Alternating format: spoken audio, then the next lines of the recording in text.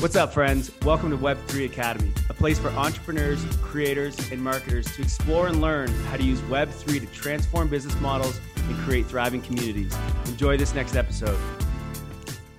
GM, what's up, Web3 doers? Welcome to Web3 Academy. It is the weekly doer spotlight. I am your co-host, Jay, and as always, I have my fellow co-host, Kyle Reedhead, with me. What's up, Kai? What's up, friends? Happy to be here for another round. Today on the pod, we have Grant Magdanz. Super stoked to have Grant on the pod. Grant worked for Commonstock for years, which is Web2 social network. So he's got a really great background in growth of Web2 social networks. And we're going to get into his rabbit hole story, but he grew Commonstock and was part of growing them from 8 people to 35 people and has taken that experience now to GM. He joined the GM team as the third founder in February after a few months, I think, of talking in the background to the team at GM. And as so many of us has just been sucked into the Web3 rabbit hole. And once you're there, you can't go out. Welcome to the show, Grant. Great to have you today. Thank you. Thank you for having me. Really excited for this chat today. Awesome. Us too. So why don't we just start as we always do? We love to hear the Web3 rabbit hole story. You know, what sort of take us back to the first crypto you bought, the first NFT you bought. You know, who got you into it? Is there one person who sort of told you? How did you kind of fall down the rabbit hole first time? Yeah, I'd say my crypto journey was kind of a step function. Started off, so I studied computer science in school, and at the time, like, Bitcoin was definitely around and was talked about. I didn't know much about it. Took a distributed systems class and we talked about Bitcoin. I wish I had thought more. Wish I had thought a little more in depth about it at the time, beyond just purely kind of like technical distributed system. So that was like absolute like very first exposure. Kind of like had an idea of what Bitcoin was and how it worked. Did not know much more than that. Was not part of the community. Did not buy any. And then in 2017, when that bull market happened, really got kind of like sucked in to ETH. Really still didn't know anything what I was doing. Bought a lot of altcoins that didn't go anywhere. Did buy some ETH, which I was happy about, but like to be totally honest, was like pretty in it for the gains. The technology was like interesting, but I didn't, again, think about it in depth enough. Didn't truly dive down the rabbit hole enough. And also wasn't really surrounded by kind of many people who kind of like understood it at that level. So things quieted down kind of end of 2017, early 2018. Still followed it some, but not nearly the same. And then when it really started kind of like making a comeback in 2019, 2020, started following again. That's really when I would say like truly like started internalizing a lot about Web3 and a lot about crypto, and started reading more, started talking to more people about it. And that's kind of like once I started seeing kind of like DeFi, that's probably like the first thing I got into, because when I got out of it in whatever it was 2018, like DeFi was like just like I remember like Maker kind of coming out like online. I kind of remember like Compound, but like did not understand what they were actually doing. And I kind of remember coming back and like, oh wow, these projects are like, these are legit, and they have like billions of dollars in them. Like these are like really legitimate products. They're solving really cool problems. So I think that's really kind of like what hooked me, is that, okay, like again, the use case thing, right? Like here are like very like clear, real use cases kind of like of crypto beyond just like sending money across borders and things like that. So DeFi, and then NFTs first intro NFTs was Top Shot. I kind of like had heard about NFTs before, but like Top Shot came around. I was like, oh, this is like I follow sports. I'm not a crazy sports fan. I follow it some. And Mike and I were actually we worked together before. So Mike's the other co-founder. We were working together at Comstock. We like worked together for a week. We were living in different places, worked together for a week, just to, I don't know, have someone to work with, because we were always working from home. And I remember there's like the NFT craze, and we're like starting, and we're like find top shots, like starting to look into it. And again, like most things, did not dive deep enough down the rabbit hole to to really like make the most of it. But again, there's something that's like, okay, like I can see how valuable this is. And then the last step function really happened about a year ago. I took like the Consensus has like a Solidity boot camp that's like 3 months. And that was honestly like really leveled up kind of my understanding of kind of like Ethereum in particular, but kind of like smart contracts in general. Like before I'd understood how they worked and had poked around with them some, but it was really cool. Like, oh, wow, like I can see kind of the especially as a developer, like the power of kind of like building these composable systems on top of smart contracts. So that's kind of the whole journey, and then now working it full time. But that's the journey. I love it. I love to hear the rabbit hole stories. There's so many fun things that went on over the years. Let's step back for a second though. And why don't you just tell us what GM is? I mean, we hear GM all the time. Jay says it twice before every episode. Yeah. And I'm sure there are people who don't know what GM is. So why don't we start off with some context? And Grant, why don't you just give us kind of the high level overview? Like, what is GM? What are you guys doing? Yeah, absolutely. So our domain is gm.xyz. So that's the website. You can find us there. There's kind of a short-term and a long-term kind of like vision here. The long-term vision is kind of create a user-owned kind of decentralized social network, and we can get into more about kind of like the issues with existing kind of like Web2 social networks, but that's kind of like the long-term vision. The short-term vision, kind of like getting there.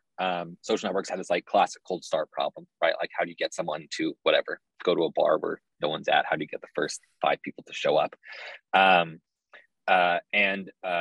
the short term is to create kind of like tooling for communities and kind of a place for Web3 communities, whether that's DAOs, NFT projects, kind of whatever it is, to kind of spin up their communities and actually run their communities in a much more kind of like Web3 native fashion. So that's kind of how we see as like on board to solve this cold start problem. Is there's very real problems that these communities face, mostly on Discord, but across the board. It's not Discord specific, and solving those problems to bring people on board. And then once there are kind of communities on board, then we can start working on kind of like the more generic social network aspect and the decentralization. Yeah, we had Brad from Lens Protocol on the podcast maybe a month or so ago. So we got to dive a lot into sort of the Web3 social side of things, and I want to pick your brain on that and see where you guys align and don't align maybe. But I think we'll hold off on that. Let's go with kind of what your guys' current product is, which is kind of solving problems for existing tokenized communities or DAOs. Right now, we all use Discord, and I think I see a tweet every single day, at least, of someone saying Discord's the worst platform ever, and everyone's always, losing their mind about Discord. I personally don't mind Discord. I know Jay also doesn't like Discord. I think I don't hate it.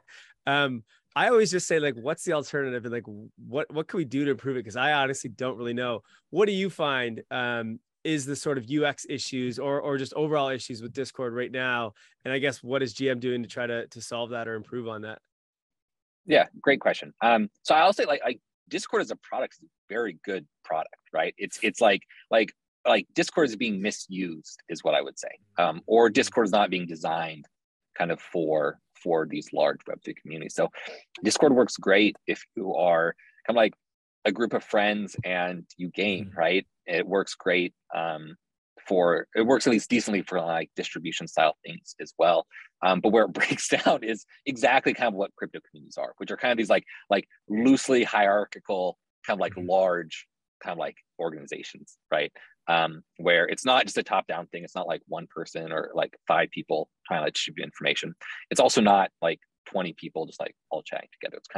It's like sometimes there are 5 people who need to reach everyone.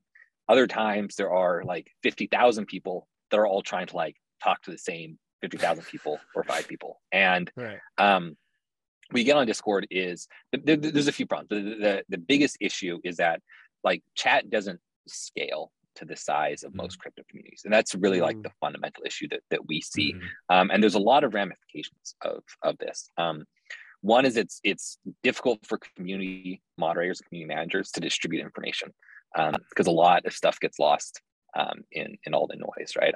I'm sure you've been in Discord channels when like mints are going on, right? And it's just like chaotic, and you have to know it's chaos, and there's a lot of like tribal knowledge around like, okay, like this is where like this is like the channel that they're going to post announcements to, right? And it's like fairly standardized. Like usually it's called announcements, but like not always. And it's difficult. It's also really hard for community members to stay up to date with the communities they care about, right? Because like, okay, I'll go to the announcements channel, like I can do that, right? But then it's like, where do I go for anything else, right? Any other quality discussion? Anything on Discord is kind of like lost in a week, right? So unless it's in like one of these announcement channels that's like unidirectional, any sort of like actual conversation that's happening, and even that could be like whatever, some like snapshot proposals, right? Something that's like pretty important to the community. Most of that stuff is lost almost immediately. And going back and like sifting through all like chat messages to find the stuff that's important is really hard. And if you're a part of whatever, if there are even 5 communities you want to keep up with, right, you're probably checking like 10 to 20 channels a day per community, right? And you're talking about like, in order to keep up, right, you're checking like hundreds of channels a day in order to keep up. And then you have to read all the messages and discern kind of like, okay, this is just like banter, this is like whatever, something I don't care about, or this is actually like really helpful discussion. And even if you find the helpful discussion, it's difficult because it's chat with large groups of people. It's difficult to follow discussions sometimes too, right? It's like, okay, like which message they reply to, and you like click up to it and like scroll down. And it's like, okay, that's a different question. It's unrelated. And so there's all these kind of like issues. And again, it's a problem inherent to real-time chat with large groups of people. It's not really a problem inherent to Discord, other than Discord is real-time chat. And they use it for large numbers of participants. So that's kind of like a whole category, and probably like the biggest pain point that we see. And I don't know, but with a lot of the people that we talk to, that's typically where the sentiment of like, oh, I hate Discord comes from. It's overwhelming. Like, let's see, I have 869 unread messages on Discord right now, right? Like, it's like, and most of them, like, I'm sure 865 I don't care about, right? Like that's the reality of it. And I think that it's also the other thing I'll say about Discord. I think some of them, maybe like the more experienced moderators we talk about, is that it's really, because Discord can be difficult and really intimidating, it's kind of this barrier to entry for new people who are interested in your project. Because people have to be like pretty interested initially to get involved. And I've had this experience where like I've been on the fringes of communities, and like I usually fall off. Once I get over them, like really in it, then it's great, right? You feel the community, which is what chat is so great with, right? You feel the community, that real-time interaction, like you get questions answered, like it really is incredible. But that barrier to entry is oftentimes really high. So there's a lot of people who could be interested in your community who may convert to like really like engaged community members who just fall off because it's like, okay, I don't have enough time to understand how this community is organized, right? There's 80 channels. I have no idea how you organize. And then number 2, I'm not interested enough right now to actually like try to keep up with the kind of things that I care about. So that's kind of like one whole problem. Second problem with Discord, I'll be a lot faster on this one. The second problem that we see a lot and talk to community managers a lot, and this is actually like really much more like emotional problem for community moderators, is there's a lot of spam on Discord, and Discord makes it really hard to get rid of spam. And there's a number of different reasons for this. DMs kind of being like universal in one spot makes it really hard. There's no Discord being isolated, like being this silo. There's no way to like figure out like real identity, or just kind of like have some like not even necessarily like real world identity, but there's not an easy way to verify whether this person is who they say they are, or if they have any clout or anything like that. Like at least on Twitter, if someone like DMs you, right, you can go look at their profile, right? Like okay, like how many followers they have, people that I follow them, like what are they tweeting about, like you can get a sense of that, right? But on Discord, that's really hard, right? People can just change their username to some mod, and DM you, and it's a really, really painful experience. And it not only like ruins a lot of people's experiences, like in particular communities, it can really ruin people's experiences, kind of like with crypto in general. So that's another area that we see, and support's very closely related to that, because a lot of spam happens, a lot of kind of like scams happen, kind of like through like what users think are support channels. So those are kind of like the biggest pain points that we see with Discord, and the ones that we're really focused on trying to solve. It's great explanation. Jay, would you agree with that? Anything you would add? Yeah, I would completely agree. I think the few things to just quickly add that came up for me were, one, I remember one Discord that I'm quite active in that is just like you said, it's like a flowing river that if you aren't staring at that river every minute, you miss like an entire, you can miss like 100 comments, right?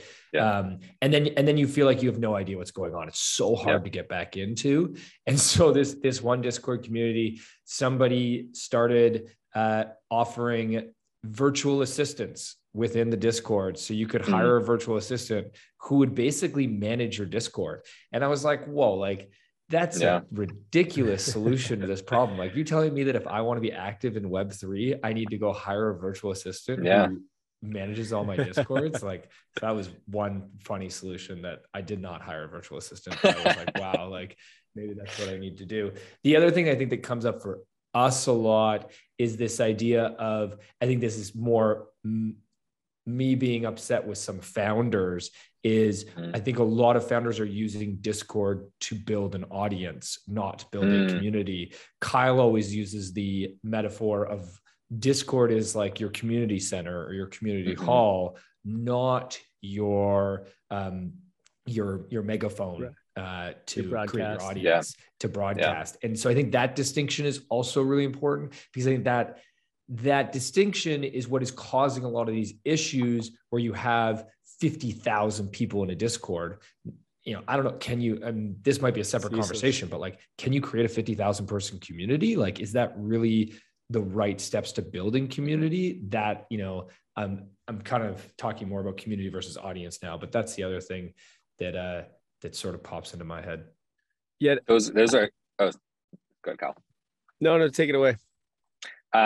We talk about this in I think this is similar, but kind of like a different frame. We talk about this like internal versus external communication a little bit, right? There's this like external, like top of funnel that communities are really interested in. And it's really important, right? It's really important for communities to have like top of funnel, at least for a lot of communities that are like interested in people like knowing about their project and asking questions and things like that. And then there's kind of like this like internal, like actual like community, right? Like people who are like really involved in it, who aren't just like kind of interested in keeping up, but who are actually doing like the day-to-day things. I think you're exactly right. Like Discord is oftentimes being used for both those things, and it's not really a megaphone. Yeah. And that's actually why we started a newsletter, because and sort of the podcast too, is like originally we want to start a community, and we were like, wait a minute, you can't start a community on its own in Discord. We need to have another way to speak to people, to broadcast like your radio station or your television. And then when they need to get shit done or have questions, you go into the Discord, and that's where you can communicate. That's the way I see it. I'm curious though, maybe there is, and really what I see then is like, it's like Discord is not a scalable way to build community. You need to have the podcast, the newsletter to scale the like announcements and the news and whatever. And then you have the Discord to like communicate. Is what GM is doing then? Like, are you guys trying to find a way that you can scale the social aspect? Like, how are you guys trying to solve some of these Discord issues? Or do you just see it the same way as we do? And it's like, you can't have it all in one. You got to have your like broadcasting over here and then your social aspect over here. Like, how do you guys think through that? Yeah. So where the product started is actually this has been kind of like a journey for us. We've learned a lot kind of in the process of this. Kind of where the product started is very much like, okay, like the issue is chat, and like, let's create a platform that is like a crypto native Reddit. Right? Forum and post, right? Forum and post, great for long form content, great for large discussion, great for separating signal and noise, because people can upvote and downvote. You can come back, like if you go to whatever ETH Finance on Reddit, you don't need to read every single post and every single comment to find generally what the community thinks is valuable, right? Like you can sort it, and you can look at the top 15 things from the last week or last month. You can kind of catch up quickly on what you missed. So there's a lot of advantages for forum style communication, especially in larger communities. And you see this in Web3, right? You see communities like Bankless and others like spin up Discourse, right? Which is like open source forum style. It's where they do oftentimes governance proposals, budgeting, kind of things like that, right? Things where you need large scale discussions, and it's like long form content. So that's kind of our idea of solving this at first. Is like, okay, like we do like forum style, and that will kind of like address these issues. And we learned that was pretty naive because chat has a lot of benefits to it. There's a lot of great things with chat. Again, it's great for small communities, right? Like if you have 10 people, it's like fantastic. Or if you want to have a quick group of whatever, of the moderators or whatever, like devs, like chat's fantastic for that. Chat's really good for building community. Like forum style, like it's something we've learned, like forum style communication, like, I don't know, like you can build community, like Reddit, like there's communities and subreddits and things like that for sure, but not in the same way it is on Discord. There's a difference, and there's a level of like connection that you can have with someone or a group of people in real-time chat that you can't have.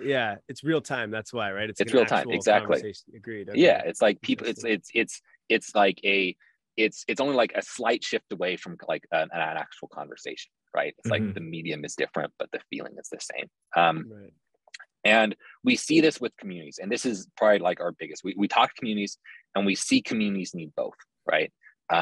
Again, Bankless has Discourse. They also have Discord. ETH Finance has a pretty active Discord, right? So they have a subreddit that's one of the more active subreddits on Reddit. And they also have like a very active Discord. We also see this both with Reddit and Discord. Reddit is rolling out, or at least with specific communities, has chat style posts now. You can post something, and instead of comments, it can be a chat room. And we see communities use this. I don't know if you're familiar with Project Stepin, but they have a in their subreddit, they have a post that's pinned to the top. It's just like, hey, like this is just like the chat room, like whatever, like people drop in and like chat about things, like and Discord is rolling out forum style channels as well. So Discord, it's in beta right now, but they are essentially taking pretty much how it is implemented is it's their threading feature. Just that like a message, that the like root message is now like a post, and then threads are comments. So across the board, we see this as something that's needed. So we are just about to roll out chat on GM. So we see it kind of as a place to kind of get both of those, where for announcements, for governance proposals, for whatever it is, if you want feedback from your community, there are like actual posts you can post. You can have comments, you can have upvotes. We just rolled out roles.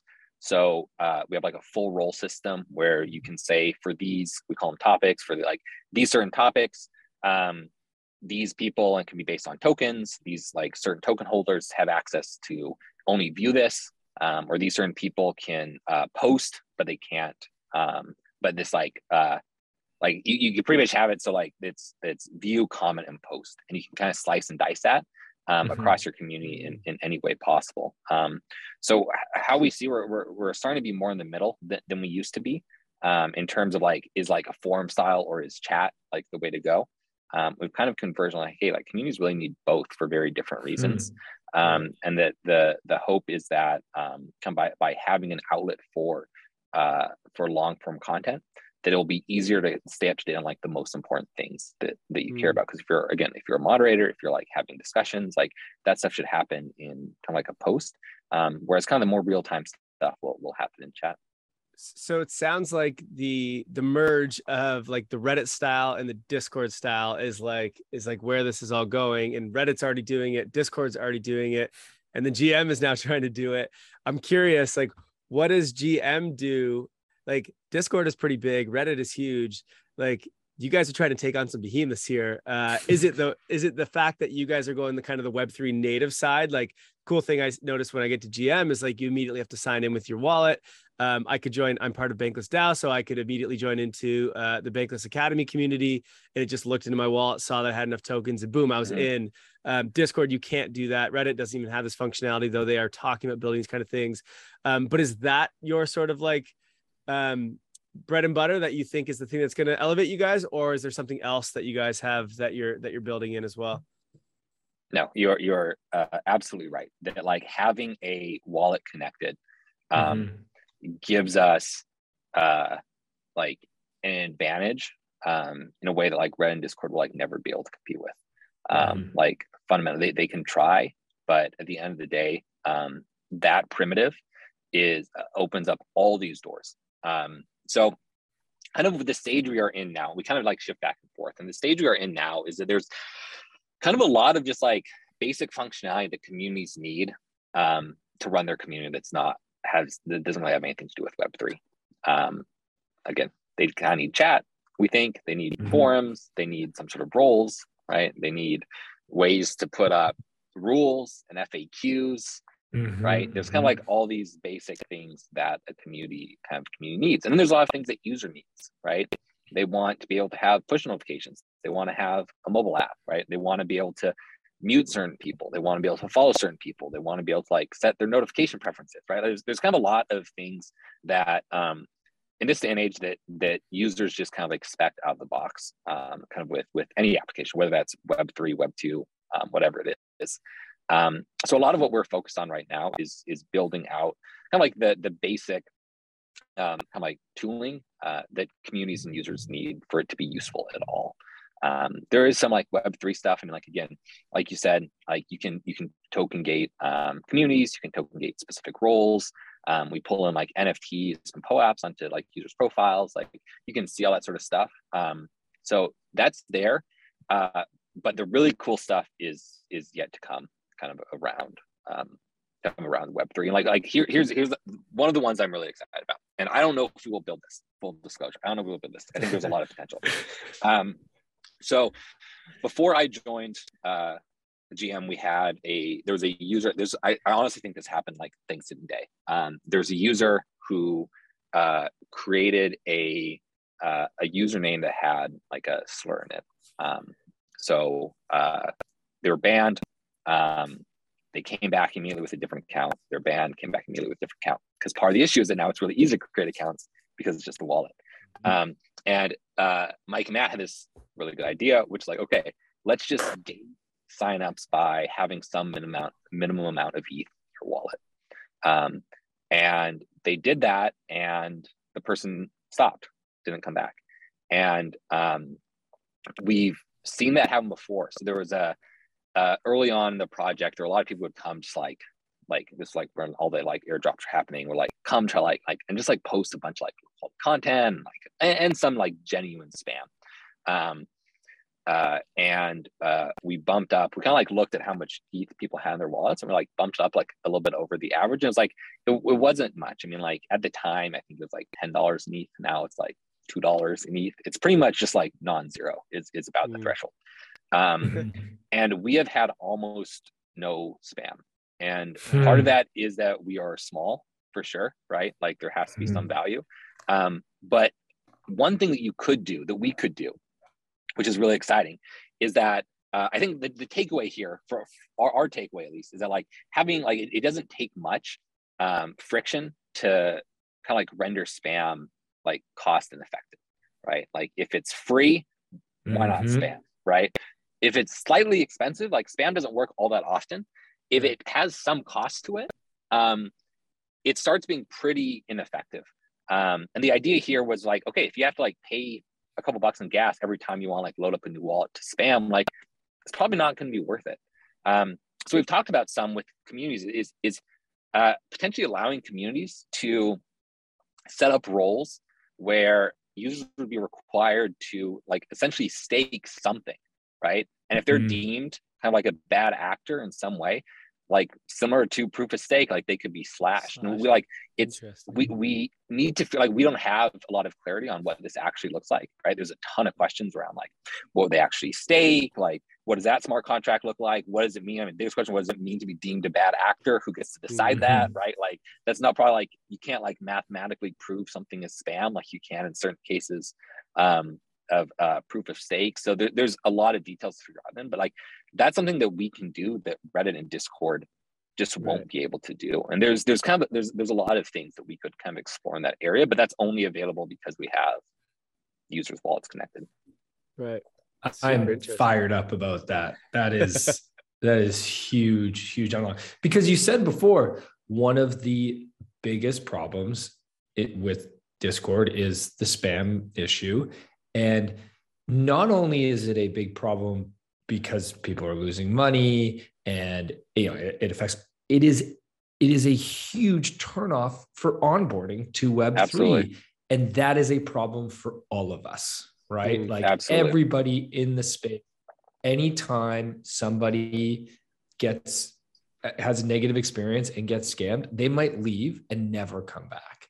And 100%. I don't think we can downplay that. Right. So that would be incredible if you guys could solve that. And I think you nailed it. It doesn't have to be, it doesn't have to be some, huge amount of money that people have. We've talked about the same thing with email previously on the podcast. We talked about how there was a product that was looking to just basically do the same thing with email. In order to send an email to somebody, you would have to pay like pennies. Micro. But because it was costing pennies, then spammers wouldn't do it anymore. And you might solve the email spam issue too. So yeah, respect. I'm stoked. Someone's got to figure it out. No, someone does. And it's like, it's something that crypto enables, right? In a way that would be like, you might be able to do something like that in like a Web2 world, but it'd be hard, right? You need really. Credit card information, like issue refunds. I mean, it's just kind of like, it'd be kind of a pain. Right. So I want to get into sort of the future of Web3 social in a second, but I'm curious, a lot of our audience has communities or is building communities, whether that's like NFTs or DAOs or whatever. Is GM getting into trying to be like all the DAO tools? Like when you're a DAO, for example, you want to do something with voting and you might use like Snapshot, or you want to, do Coordinate where you want to send out tokens to people who have been helping and whatever. Mm-hmm. So like right now in the DAO space, everything is everywhere. And there's just a million different tools. You said one of Discourse, I think you said Bankless uses. Are you guys trying to build in all those tools as well? Or will you like open up APIs and integrate a bunch of tools in, or what are you guys thinking there? Yeah, really great question. It's the latter. Like we see ourselves as like our bread and butter is like the communication. Like we don't plan to build something like Coordinate or Snapshot or any of those. It's like I would say that this isn't, again, don't hold me to this, but I think a loose mental model is that like if it's kind of like in Discord or done by like a Discord bot, that's kind of something that we're looking at and talking to community members about.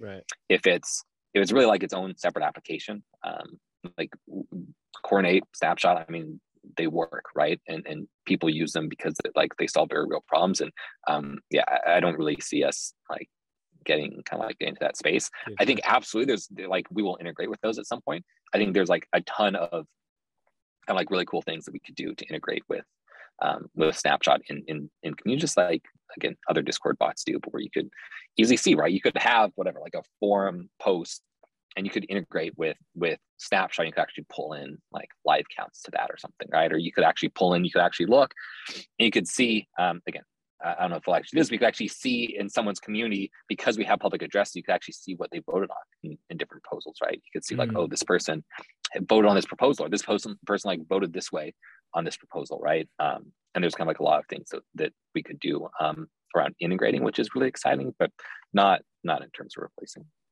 Okay. So do you see yourselves then as the one thing I'm constantly trying to figure out from the UX part of communication with the community is, where's the homepage? There doesn't seem to be a homepage. So when we talk about this, DAO tech stack, for example, you've got Coordinate, you've got Snapshot to manage governance, So is GM the homepage, or is there, I'm just curious what your thought, where is the homepage? Yeah, Where do you think where does it fit in? that's right. So homepage for the community, you're saying, right? Like what's Yes, like for the where community. do you like Yeah. That's a Not great their question. marketing homepage, but community homepage. Yeah, I mean, I think it's an excellent question. What I would say is that it probably depending on like the stage of the kind of like of the community. I think early stages, it probably will like we hope at least think there probably will be something like GM, right? Like mostly all they have is like, because there's a lot of communities out there that don't even have tokens yet, right? Like they're like communities, they're like call themselves DAOs, they're like more just like kind of a group of people like really interested in like in crypto, and that's awesome, right? I'm not disparaging that at all. I think for a community like that really is solely based around communication. Like the communication kind of like platform would be kind of like would be the homepage. One of the things that we would like to do that's on our roadmap, and this goes into kind of like again progressive decentralization, things like that, is to open up our APIs.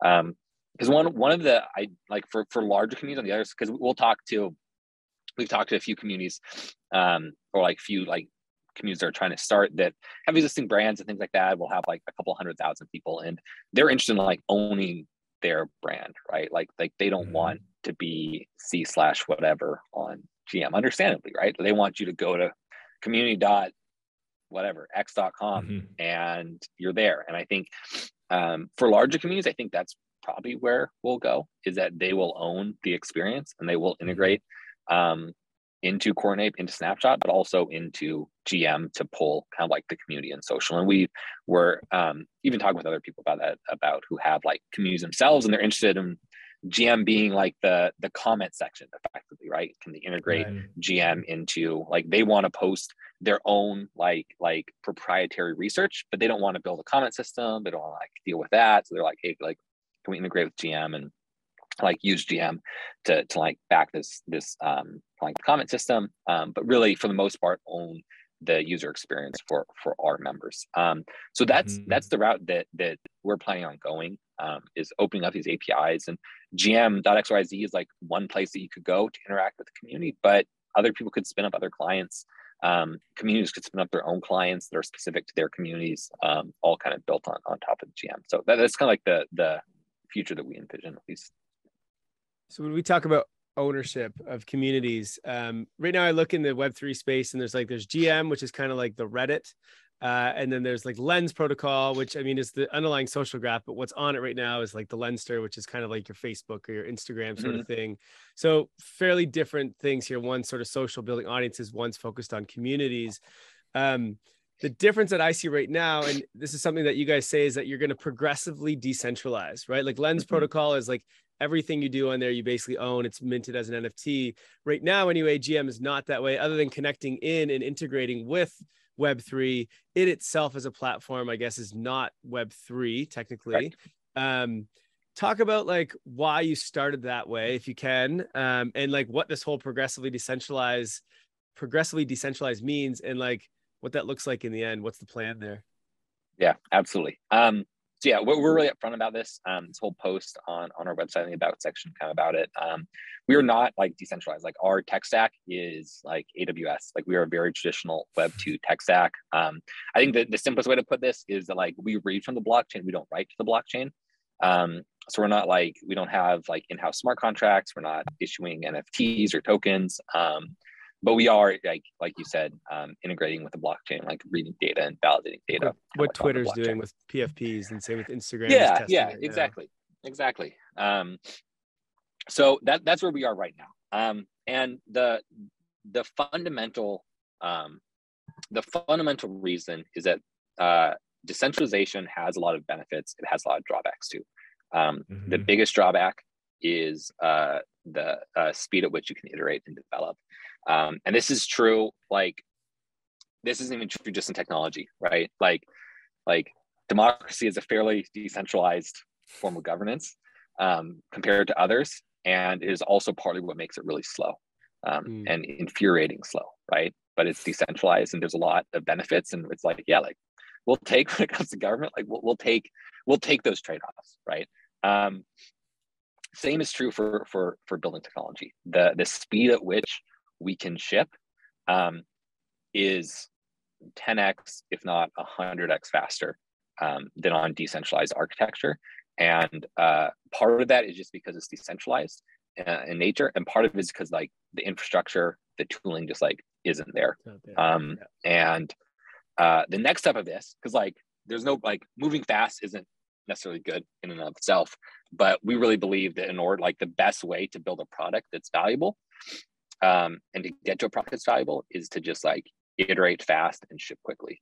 And that is one of the biggest advantages that we have over incumbents and other people in the space, is that we just feel like we can out execute, and that our goal is like first and foremost to build a valuable product, because that is when decentralization matters, right? Like to us, decentralization doesn't matter if no one is using it. And oftentimes, I mean, maybe this is controversial, but oftentimes I think decentralization is kind of like a hammer looking for a nail a little bit. And there are very valid uses and real, like genuine uses of decentralization, but it seems like something that just like everything is decentralized. It has to be decentralized. If you're not decentralized, right, like it's not like good enough.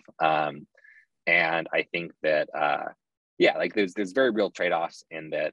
Until we get something that's actually providing genuine value to users, we think it's much better for us to be able to move fast and do things like ship roles in a month, right? Ship real-time chat. Like we're gonna ship real-time chat in about a month. And I you just like couldn't do that kind of on decentralized architecture. I agree with that completely. I also feel like you don't need to be decentralized until the thing that you want to be decentralized is like makes a huge impact when you make a decision, or it's holding a lot of value. But like until which I mean GM hopes to be that in the future, but like until it has billions of users, like it doesn't need to be that. It's like something with 1,000 users, why does that need to be maximally decentralized like Ethereum? I don't understand why people think that. It makes zero sense. Yeah, we like totally agree with you. And that I think what was the other thing I was gonna say? I just slipped my mind. I forget. If I remember, I'll come back to it. But yeah, we totally agree that it doesn't have to always be decentralized. Well, I think the challenge that exists is, and I agree that it doesn't have to always be decentralized. I totally support the speed in the beginning, and in order to have speed, you need centralization. But the challenge is when you come down to funding, and if you fund in a investor VC model, then I wonder, how do you decentralize? Like that, I think, is where sometimes there can be challenges, because I'm not sure how. I'm not a finance guy, so I don't know. Like if you got funding, could you decentralize after that? Like, and this might be a different conversation to have in terms of the financial and investment setup of equity versus tokens and decentralization. But yeah, I think that's the one area where I'm not sure how to navigate it. But one example that we've talked about before on the podcast is Maker. You mentioned Maker before. Maker went back and forth several times. I don't know the full story, but if I'm correct, they started decentralized, then they centralized, then they decentralized again. So they went back because exactly what you said, they realized that pace was important. So you needed centralization. And then once they had enough scale, they were able to decentralize.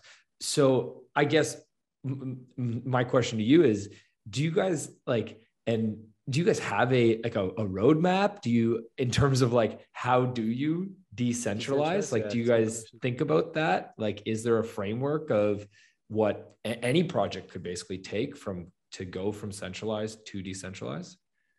Yeah. So we don't have like a step-by-step, a path here, but we do think about this a lot, because and the main reason we don't have a step-by-step path is there's a lot of different ways that we can go. And as the time comes, we'll figure out kind of like what makes most sense for us. I think one of the things with decentralization is it's oftentimes a binary descriptor. Like, is this decentralized or is this not? And we think about decentralization kind of in two large swaths, which is still probably too too high level. One is like decentralizing governance, and the other is decentralizing data. And most likely, we'll see, most likely we'll go the decentralized governance first, right? Where like we may still be running like a kind of like Web2 stack, but the ownership, the decision-making, things like that are done in a decentralized way. So that would likely be the first step. And we kind of have to figure out like what that path looks like for us. Yeah, Maker has a pretty good model. Uniswap has like similar models. So we're like looking at those. I'm sure we won't follow anything exactly, but we're looking at what other people have done in this space successfully, because one of the other big issues in the space is just like all the tokens that are create all this speculation. And it's this massive problem for so many projects because it completely obscures whether you're actually doing anything that's valuable or not. Because like if people think they can make money, especially during a bear or a bull market, it really obscures like any notion, like, do you have product market fit, which like is fundamentally kind of like all that matters at the end of the day, at least for a long-term kind of like sustainable business. Yeah, we're really wary kind of about talking about tokens or about kind of like committing to that path, because there's a lot of issues with it as well. But we think a lot about what decentralized governance would look like. Then there's the decentralized data piece, which is like typically kind of what people think more of as decentralization, right? Is this thing actually like running on chain? Again, we don't know exactly what this will look like. One of the other reasons that we like progressive decentralization is that the infrastructure, we at least believe the infrastructure right now is not in the place to support a like global scale social network that people expect, right? People expect real-time feedback. They expect people to like click like and have it be liked. They expect real-time notifications, even real-time like chat and DMs. And there's just like not, there's like the technology, like you could maybe try to do something, but it probably wouldn't be fully decentralized and it wouldn't be scalable in kind of like the way that we need it. And we think that those standards are going to change because they're changing really fast already. Like there's a lot of cool projects that are kind of like out there. They're doing things kind of like in decentralized storage. And we are wary of hitching our cart to the wrong horse, and really committing and building something kind of like on like whatever the technology is today.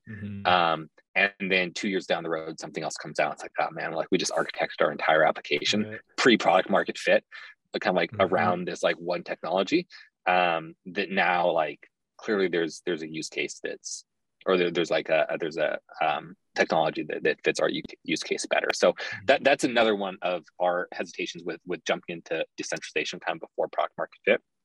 If I had to put it out there, what I would roughly say is like find product market fit, figure out how we're going to decentralize governance, and then figure out how we're going to decentralize data.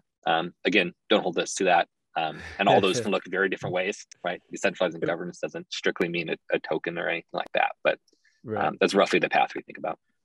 When you say decentralized data, are you talking about like the content that we're creating and posting on top of GM, or are you talking like there's also user data, which I guess you guys probably don't really collect because we're just connecting with a wallet anyway. So you already have kind of erased that side of it, but there's definitely like the interactions and things we're doing on the site. Is that what you mean by decentralized data? Yeah. So think like ideally in the end state, like go like way down the road, like that stuff would be decentralized. Yeah. Right. And that would be like, user data. It'd be like user generated content, communities, things like that, like would be kind of like would be decentralized. And I think the even more important piece to us is that it's user owned. And that comes a lot with decentralization. But one of the issues, I think you mentioned this in like your the podcast that just released, like Going Down the Rabbit Hole podcast. But like one of there's two huge issues we see with Web2 social networks. One is that they have data monopolies, right? Like Facebook does not share data with YouTube, does not share data with TikTok, right? Let alone does not share data with like whatever the startup that's trying to do something new. And we think that really like stifles a ton of innovation kind of like in this space. And a good case study is Twitter with this. In the early days, Twitter had open APIs. All these things were built on top of it, right? The bird came out of other people, like the like Twitter bird wasn't Twitter. The Twitter mobile app was like acquired. There's like a lot of things that came out of having kind of like open APIs and data that's not kind of like siloed. And then, like most Web2 social networks, they realized they can make a ton of money on ads. And if they allowed other clients to build on top of them, they could just filter out ads. So they shut down their APIs, and that was kind of like the end of that. I think that's a massive issue and is really holding back kind of like the social space. The second big issue is that current social networks, outside maybe the exception of like YouTube a little bit, have an 100% take rate, which means that all the value that's generated, like all the like eyeballs that are on Facebook, on TikTok, on Instagram, that are seeing ads, and that are there seeing ads because of content that other people create. The people who are creating that content don't see any of that, right? Reddit, for example, right? The person who created ETH Finance, who created Wall Street Bets, right? Like they don't see like any of that value, massive value. I'm like, right? Like Wall Street Bets has what? It has like tens of millions of people, right? And the people who have put like blood, sweat, and tears into like moderating that community, starting that community, creating content in that community, see none of that. And for us, that's kind of a huge issue, and a huge, like, and a perfect use case kind of for Web3 is actually kind of like giving communities ways to kind of like monetize and actually like see some of that value, and then two, giving individuals themselves kind of ways to kind of get value from their content, their work. I love that. And, you know, it's interesting. I like the way you guys are kind of doing this of like, let's see where the tech goes. Cause you're right. The tech is not ready in Web3. The tech is not ready for social, not even close. I mean, the UX of Web3 is absolutely terrible. Yeah. I say this in every podcast, I think. But what's interesting is you have like Lens, who's like kind of on the other spectrum, right? Where they're like, let's just do it full on. Let's experiment and see what happens, which is cool. But like you can't really, I mean, it's only been launched for like a few weeks or whatever, a few months now. So I don't want to like harp on them at all. Cause I love what Lens is doing, but like you couldn't go and put 100,000 person community on there right now. Like you got to switch over your network every time you want to get in. And then you got to sign every transaction just to like comment. It's crazy. So I like kind of slow playing it, see how it goes, but like integrating in and doing everything you can to be as Web3 as possible. I'm curious though, whether you do go fully decentralized and you decentralize the data or not. We just talked about like what the business model is of big tech, which is basically let's take all your data and then let's sell ads. I asked Brad the same thing here on Lens. What's the business model of GM? If not ads, how do you guys make money? Or what's the plan? Yeah, absolutely. Again, a lot of different paths we could go. I think a few that are most top of mind.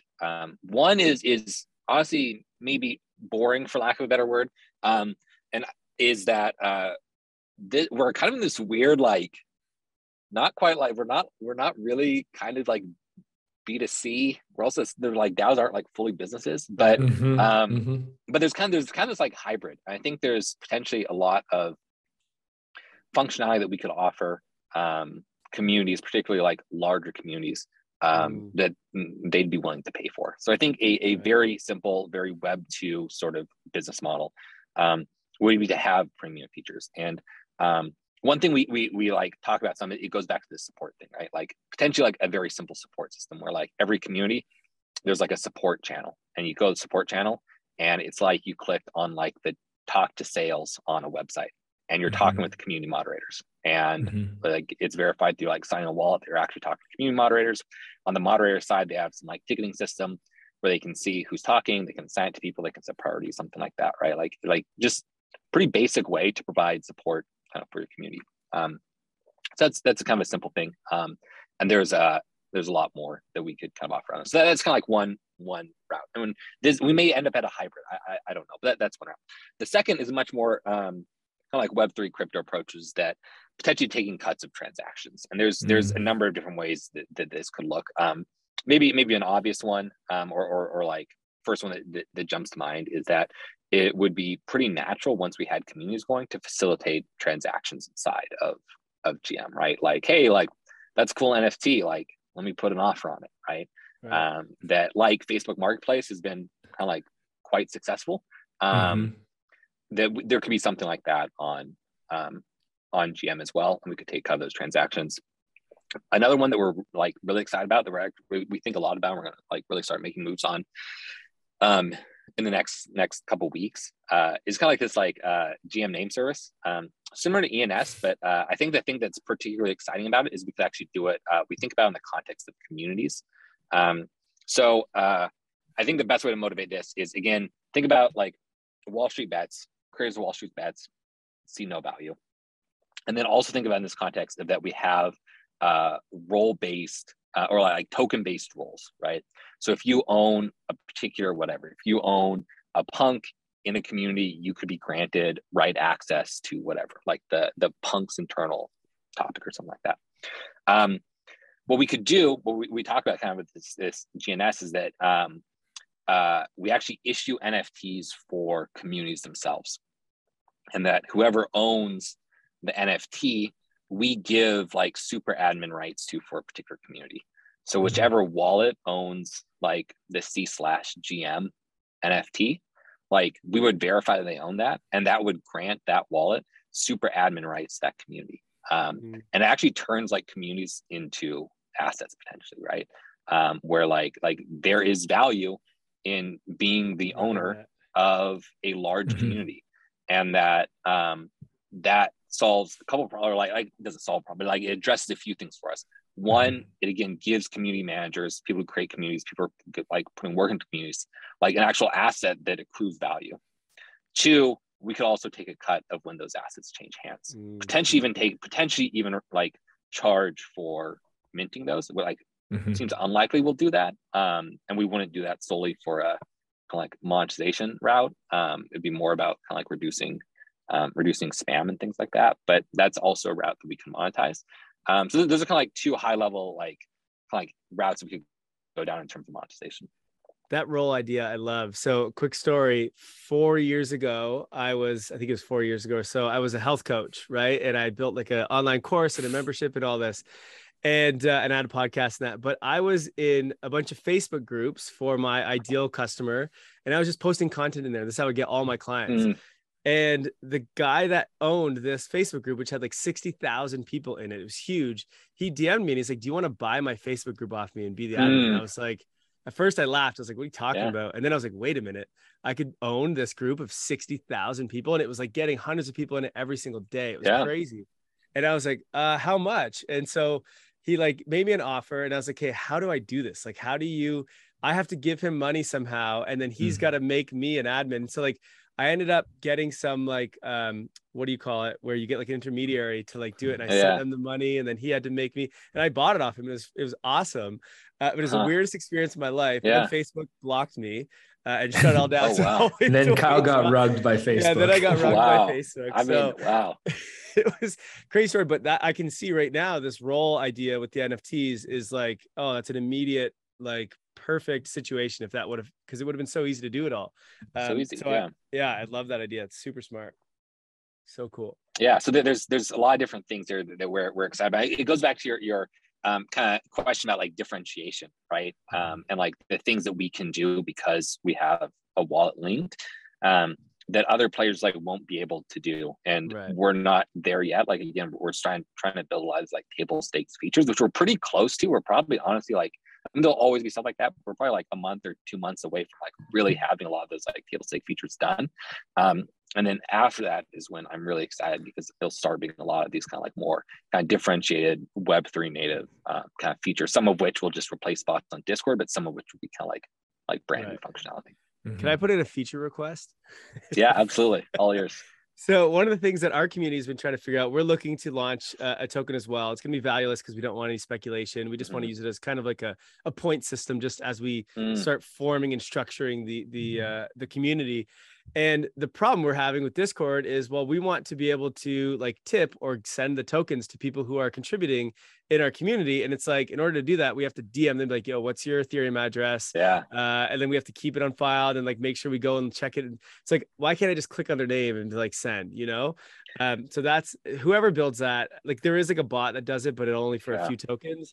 We need that. So GM, so excited you brought this up. It's something. This is generally something we talk a lot about. Is that this idea of like we have this like rep system built into the platform. Right now, just like a pretty basic calculation, kind of like Reddit karma. But this idea of like rewarding community members is something that a lot of community moderators we talk about ask about. Like, hey, like we like there are people, right? Small number of people who are putting this community on their back. Like we want to recognize them, want to reward them, but it's hard. So we absolutely like this 100% is in our roadmap to one, make it a lot easier to see who in your community is active. There's a lot of cool stuff we could do here where you could see people in community who are active. You could also see whatever, like if you have a token, how many tokens they own, how long have they held your tokens, things like that. So you could have this like an intersection of cool data there. And then two, making it really easy to do airdrops, right? It's like, hey, like whatever, send a POAP or send an NFT to the first 1,000 people who joined, right? Or like send it to like this specific person who we're going to do whatever, an NFT for like the top post each week, right? The most interesting post, right? So like, here's a person, like send them an NFT. Another one of the things that we see as providing a lot of value is potentially helping communities go from like tokenless to tokened, right? And they start on GM not having a token, and then when they make the decision like, hey, we want to have a token, like at first they'll probably be a very manual process that will handhold them and like do it, but potentially like productionize this where it's like, hey, like, okay, you want like issue a token, click issue token, like what do you want? You want ERC20, do you want ERC71? Boom. Like how many do you want? Here are the users. How do you want like divide it? Do you want like upload whatever, like CSV of addresses, or do you want it to be on GM sorted by interaction, or like how do you want to do this? And you click issue and like we just like spin it all up, right? Kind of in the background, like send it out. So there's a ton of stuff that we could do there, because I think what you just said is something that we hear pretty regularly from people who run kind of like active communities. Right. Web3 is going to be so much cooler when all that is actually possible. Yeah, It'll be so much fun. Yeah. So as we wrap up here, I just have one kind of final question. I think Jay's got a bunch of like speed round questions for you.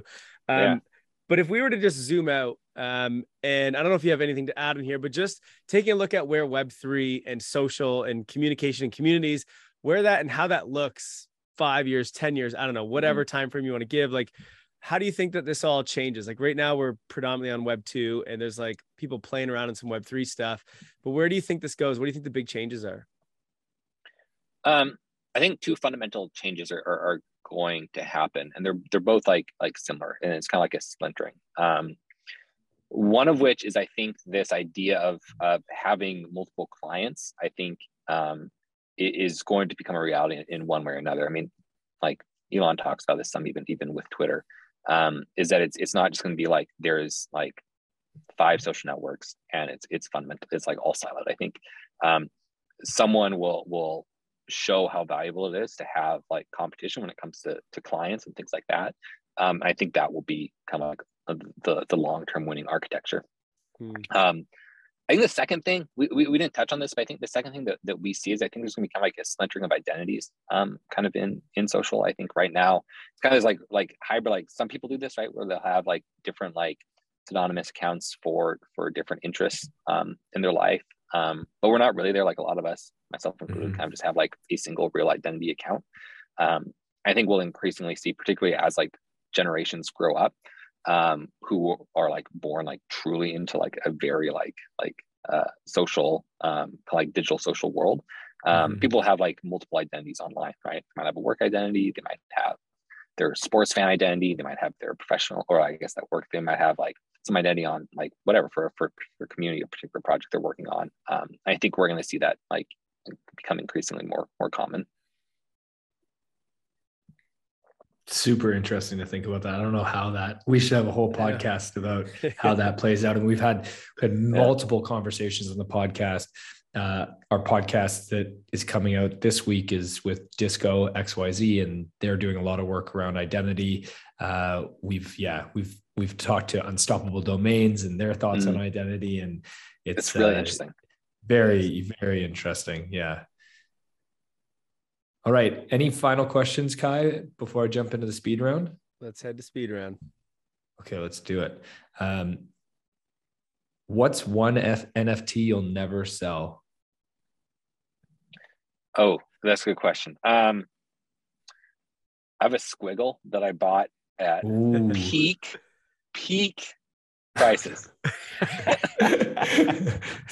Like genuinely, I think I hit the peak within 2 weeks. Honestly, it's the most down bad I've really been. But I love art blocks. I think what they do is like so unbelievably like cool, especially when you dive into like how they're different from other NFT projects and other kind of like algorithmically like generated NFT projects. It's like incredible, and Squirrel's like being the first. I think it's really, really cool, but down bad. I love it. That's great. Yeah, big fan of art blocks as well. What's another Web3 other than GM? Another Web3 project you're excited about? Could be crypto, could be NFT, could be a DAO, could be anything. Good question. A few different answers for this. One, DeFi protocol I learned about kind of a while ago. It was one of the ones that honestly got me really excited about DeFi originally. It's called Alchemix. It's like a self-repaying loan. It just seems like such a good use kind of DeFi, and I follow it some, and it's exciting. So that's one. Another one I really like wine. And there's this DAO that just issued an NFT called Avinco, I think. Avinco. Okay. And they have some like winery in Napa, and like I don't know.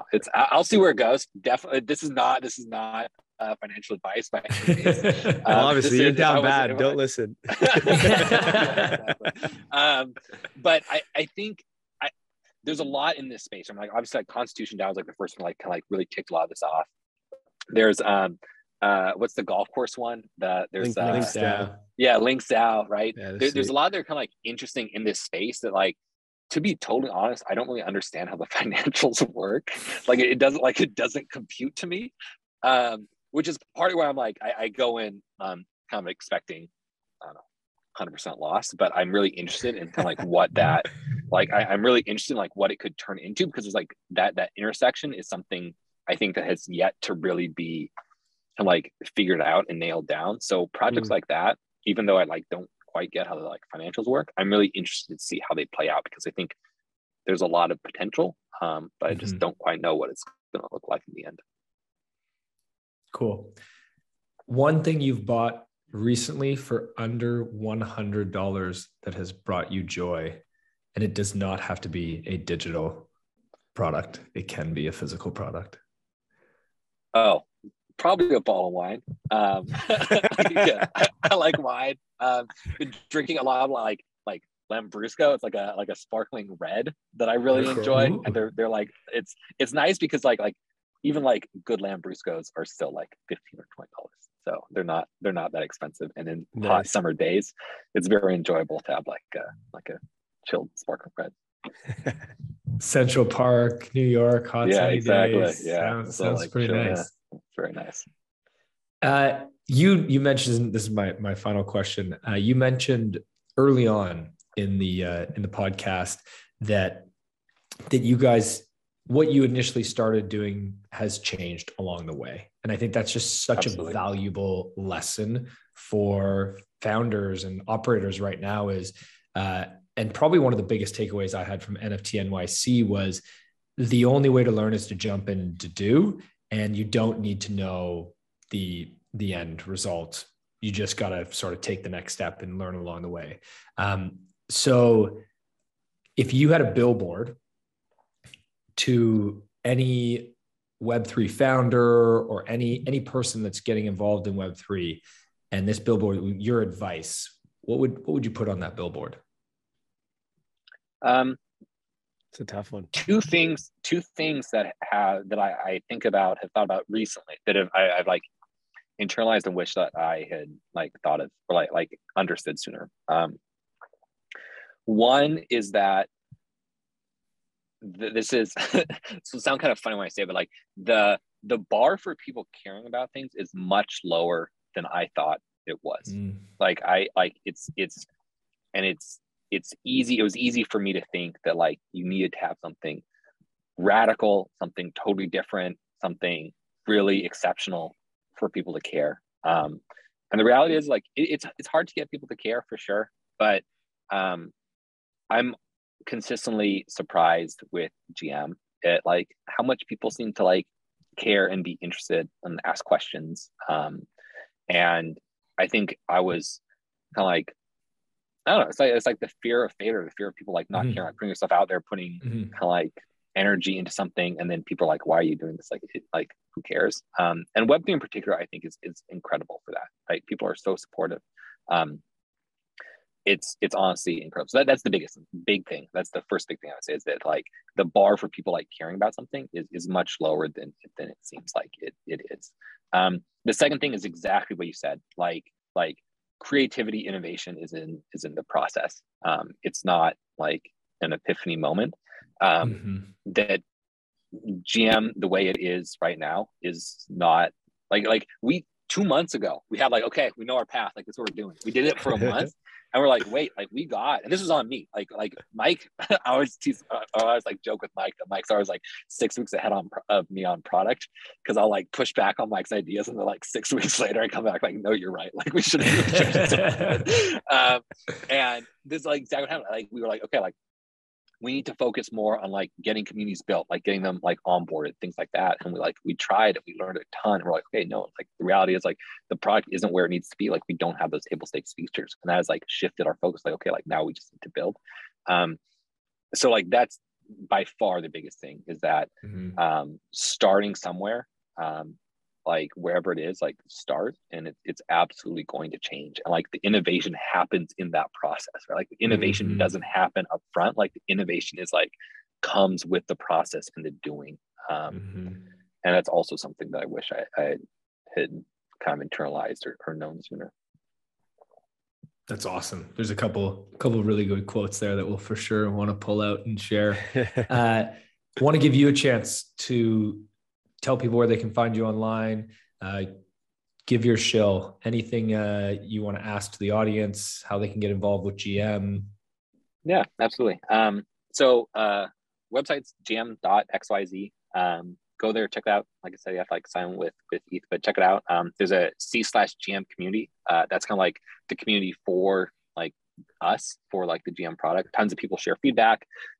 We build in the open. Like we're strong believers in building the open. We share designs before we've even started on them. We share roadmaps, we share features, we share demos, and we ask for community feedback. And all the time, community feedback impacts our roadmap, impacts what we build, impacts what it looks like. So if you're interested, like yeah, sign in and like give us all as much feedback as you want. Is genuinely like the most helpful thing. Twitter, gm.xyz on Twitter. So like gm.xyz.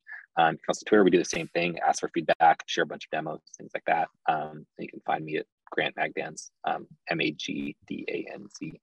on Twitter as well. That's us. Awesome. We will put all those links in the show notes. Grant, this has been awesome. Really, really appreciate you coming on the show. This is, I feel like we're going to need a part 2. And I was going to say 6 months, but it might be in 1 month at the pace that things are moving. Let's do it. Yeah. No, this was awesome. Thank you, man. Thanks, Grant. Thank you for listening to Web3 Academy. We hope this helps you along your Web3 journey. And if it does, please share this episode and subscribe so you don't miss the next one. By the way, if you've yet to join the Discord community, you are missing out. This is where all the magic happens. This is where we learn, where we ask questions, where we network. You want to be in there. The link to join is in the description below. And finally, a quick disclaimer. Nothing in this podcast was financial advice. Crypto and Web3 can be risky. You can literally lose it all. In fact, if you invest on account of what we say, you probably will lose it all. So don't do that. In all honesty, the point of this podcast is to remove the noise of markets and price and focus on utility and implementation anyway. So you should not take any of this as financial advice. Thank you, friends, and see you in the next one.